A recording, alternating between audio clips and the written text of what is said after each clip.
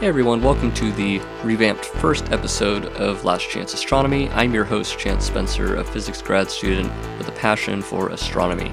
Today, October 26, 2020, I'm coming to you with two stories. One was published today in the journal Nature Astronomy, and the other was issued by the Planetary Science Institute, PSI, in Tucson, Arizona. And so the first story that I'm going to talk about is about SOFIA, which is the Stratospheric Observatory for Infrared Astronomy. And I'll get into a little about what that name means in a bit. But basically, the big headline news is that they have direct and unambiguous evidence of water molecules on the moon. And so the reason that this is important or different from previous discoveries is that this is outside of the permanent shadow at the lunar poles. And so that's the only previous place that they knew of before. And so what SOFIA is, this infrared observatory, is a modified Boeing 747 SP jetliner with a 2.7 meter or 106 inch diameter telescope.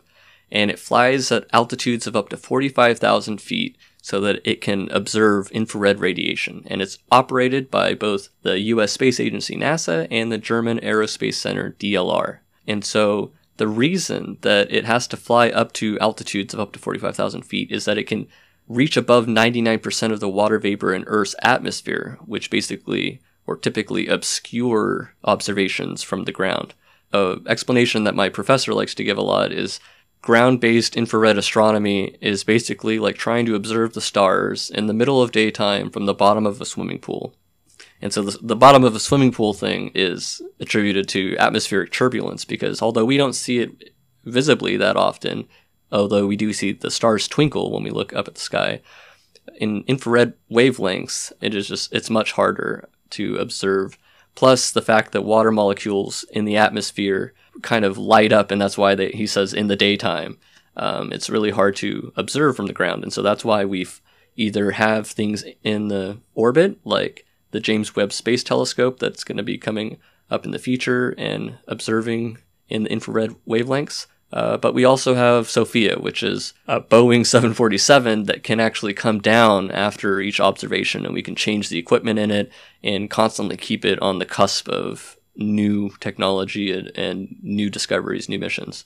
But basically, this mission was designed, SOFIA mission, was designed to look at distant dim objects such as black holes, star clusters, and galaxies. And so this recent discovery is actually a departure from business as usual because instead of looking at these dim things, they decided to look at Earth's nearest and brightest neighbor, the moon. And so the telescope operators aboard SOFIA typically use a guide camera on the side to track stars and keeping the telescope steadily locked on its observing target. Because basically, I think a few nights ago, my professor said that trying to observe with SOFIA is like trying to make observations while in a pool of jello. Because you can think of when you're flying, you experience atmospheric turbulence, the plane kind of shakes, and it's not like there's a giant hole and you fell in it, but more just like, it's like jello, like the whole thing is turbulent and moving and you're just passing through it, and sometimes you have to succumb to the motions of the medium that you're in. And so SOFIA also has assistance of many computers, algorithms, and gyroscopes to keep it steady, because otherwise you'd be taking these long exposures and the images would be smeared all over the place. But since the moon is so close and bright, it fills the guide camera's entire field of view, and so with no stars visible, it was unclear to them, the scientists, whether the telescope could reliably track the moon. And so to determine this, in August 2018, the operators decided to try a test observation. Well, luckily, and to their surprise, this initial test observation back in August 2018 led to this discovery that they published today. And so they used the Faint Object Infrared Camera for the SOFIA telescope, known as FORCAST, because, astronomers love their obscure acronyms. So SOFIA was able to pick up a specific wavelength unique to water molecules at about 6.1 microns and discovered a relatively surprising concentration in the sunny Clavius crater in the moon's southern hemisphere. So Clavius crater is actually one of the largest craters visible from Earth. And previous observations of the moon's surface detected some forms of hydrogen, but they were unable to distinguish between water and its close chemical relative, hydroxyl, which is just OH. So instead of H2O, it only has one hydrogen. And we're going to mention this later on.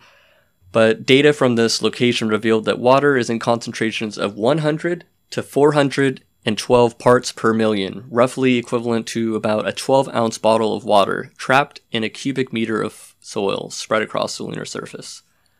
The results are published in the latest issue of Nature Astronomy, which I mentioned in the beginning. As a comparison, the Sahara Desert has 100 times the amount of water than what SOFIA detected in the lunar soil. Despite the small amounts, the discovery raises new questions about how water is created and how it persists in the harsh, airless lunar surface. Alessandra Roy, SOFIA project scientist at the DLR Space Administration, said that we have been looking for water on the moon since the first lunar rocks were brought back to Earth in the 1960s. However, most of these samples showed no evidence of its presence. In 2008, NASA's moon mineralogy mapper on board the Indian Chandrayaan-1 mission demonstrated that the presence of water was only in the moon's dark polar regions. But now, this new discovery, just to reemphasize how it differs from our understanding of water on the moon, SOFIA has been able to demonstrate that water also exists in areas of the moon's surface that are illuminated by the sun, and that's encouraging. And so where does this water come from? Just to give you some perspective of the lunar surface that is sunlit, the sunlit parts of the moon can reach temperatures of up to approximately 230 degrees Celsius. So having typically no atmosphere, there is no protection for its water, which at this temperature evaporates under the heat of the light from the sun. So currently there's two explanations or theories as to why there is presence of water on the surface of the moon at all. Some scientists believe that micrometeorites, for instance, could be falling onto the moon's surface carrying small quantities of water that could deposit the liquid within the rock upon impact. And in this process, the water becomes enclosed in tiny glass bead-like structures on the ground. You can imagine if you've ever seen one of those videos where one of the astronauts in the ISS squirts water out of a little test tube or something, and it kind of gloops together. It's interesting how water behaves in different environments, both atmospherically and gravitationally. However, there is also the possibility that a two-stage process might be occurring in which hydrogen from the solar wind reaches the moon's surface, where it combines with the oxygen-bearing minerals in the soil, such as hydroxyl, which we mentioned earlier, OH, and this being a hydrogen atom bound to an oxygen atom, and this combination forming water. So OH plus H equals H2O. And radiation from the bombardment of micrometeorites could also be transforming that hydroxyl into water as well, different from the solar wind contribution. The data acquired by SOFIA indicates that most of the water that has been detected lies within a substrate covering the lunar surface. So now, SOFIA will be trying to observe the moon's sunlit surface during different lunar phases to investigate how this water phenomenon changes over time, and just to study this in greater detail. Because we know that water is a precious resource in deep space, it's a key ingredient to life, and SOFIA could actually be able to determine whether it's an easily accessible resource, because if it is, that could help complement the findings of future moon missions. And it'll also give insight into where water on the moon comes from, how it's stored, and how it's distributed across the lunar surface. I'll mention that in the next story. But for instance, just to give some examples of future moon missions, NASA's Artemis program is eager to learn about the presence of water on the moon in advance to sending their first woman and man to the lunar surface, which they estimate or hope to do by 2024, as well as their second goal, which is to establish a sustainable human presence there by the end of the decade. And so by discovering easily accessible water as a resource on the moon would greatly impact that NASA decision, that NASA program. And also, one of the objectives of ESA, the European Space Agency's space resource strategy, is to, for instance, on the moon, confirm whether resources such as water could enable sustainable space exploration. And so I'm kind of going to end that story now, just to tie it into this next story before just emphasizing that this is really big news, because this basically impacts the next decade or so of, I guess, not interplanetary, but space travel, at least to the moon and back. And so the other story that I wanted to get to was recently issued by the Planetary Science Institute in Tucson, also today, and it was titled Small Water Ice Reservoirs Dot the Lunar Surface, and it's referencing a new paper called Micro Cold Traps on the Moon that appeared recently in the journal Nature Astronomy, also, which was the first story was published in. And before I get into it, I just want to recommend the Netflix show Mars, season 1, where it's kind of half documentary, half drama. It really gives a nice preview into how our first initial colonies or science stations, whatever you want to call them, will heavily depend on their approximate location to the nearest water source, as well as in Mars, at least in season 1, they have a base that's in this cave kind of below the surface to protect against cosmic rays and the lack of atmosphere and other things like that. So that heavily depended, though, upon finding water as a resource. And so with that in mind, just trying to set the scene, imagine in which a weekly or almost every other day kind of chore would be to go extract ice and water from these craters. And so, just to quote one of the senior scientists from PSI, future lunar rovers may have a hard time driving into a large dark crater with extremely low temperatures. Small coal traps are far more accessible, and approximately 10 to 20% of the permanent coal trap area for water is found to be contained in these micro coal traps. In terms of numbers, most coal traps are smaller than 1 meter. And so the main headline of the story is that small shadowed coal traps scatter across the lunar polar regions and could contain up to 20% of the frozen water on the moon, making accessing water sources easier for lunar visitors.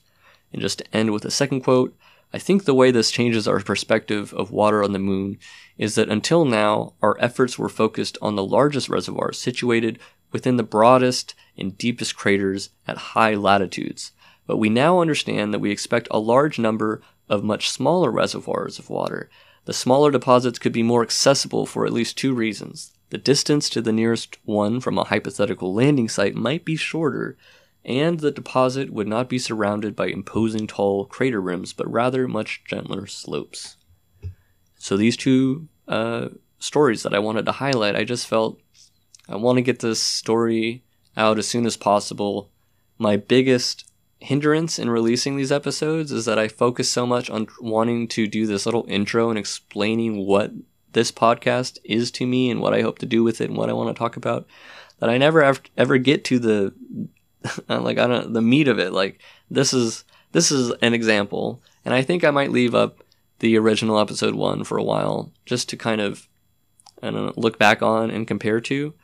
But I wanted to highlight these 2 because I feel like in terms of leaving Earth, I mean, we haven't been off since I think the 70s, and so it's hopeful news, and I just wanted to explain that to people who are interested about what's this news about the moon, because NASA has been teasing it for at least a week, and I've been wondering, on Monday we have some exciting news that we're gonna talk about, and so I signed up for the AAS press release so that I can get basically the astronomy news from all these institutes forwarded to me through AAS as a member of independent press, because this is my podcast where I want to basically kind of be another perspective, another source, because there aren't a lot of astronomy podcasts. There aren't a lot of astronomy podcasts that cover all up-to-date news.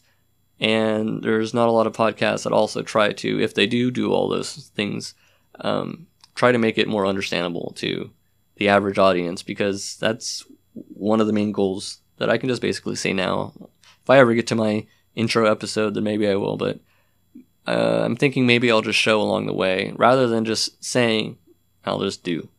So thanks for tuning into this really long episode. I don't know. It's kind of improv because I do have a midterm to study for classical mechanics on Thursday, but I want to get into the habit of reporting on astronomy news that I think is important and just trying to put it out there and stop getting in my head trying to micro edit every little thing, because I listen to podcasts that are 3 hours. I just started a podcast that's 5 hours. That's going to be a while, but I might give it a week and I'll finish it. But I just want to provide another news thing, because I don't think that, although astronomy is one of the most popular sciences to the general public in a magazine, a newspaper, online articles, etc. The general sciences, I don't think there are a lot. I don't know. It's a small market, and I think there is opportunity for it. And I think that when you see a niche in the world, you should take the opportunity to fill it.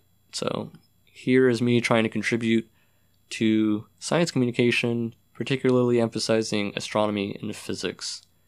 But now just ad-libbing, instead of just having some pre-written document where I get mad that I screwed it up, I think I've kind of explained the gist of my podcast. So I hope that you tune in for future episodes. I actually wrote an entire episode and recorded an entire episode back in July about an article called the South Pole Wall. Yeah. And so I wrote all that, but I got so much in my head that I never released it. And so I'm just going to get into the habit of it, because not a lot of my friends or family are probably going to record or listen to all of these, but there is a population out there of astronomy enthusiasts that are looking for these things, just like I look for on Spotify, and I'm like, where are all the astronomy podcasts? There's only like a few, and most of them stopped putting effort in like last year or the year before. They only put out 10 and then they give up. I hope I don't do that, but even if I do, I've at least put out episodes that are still recent enough. Most of the discoveries that we make in astronomy nowadays are so recent that they won't be dated for quite a few decades. I hope you enjoy these podcasts. I hope you tune in the future, and I hope you learn something.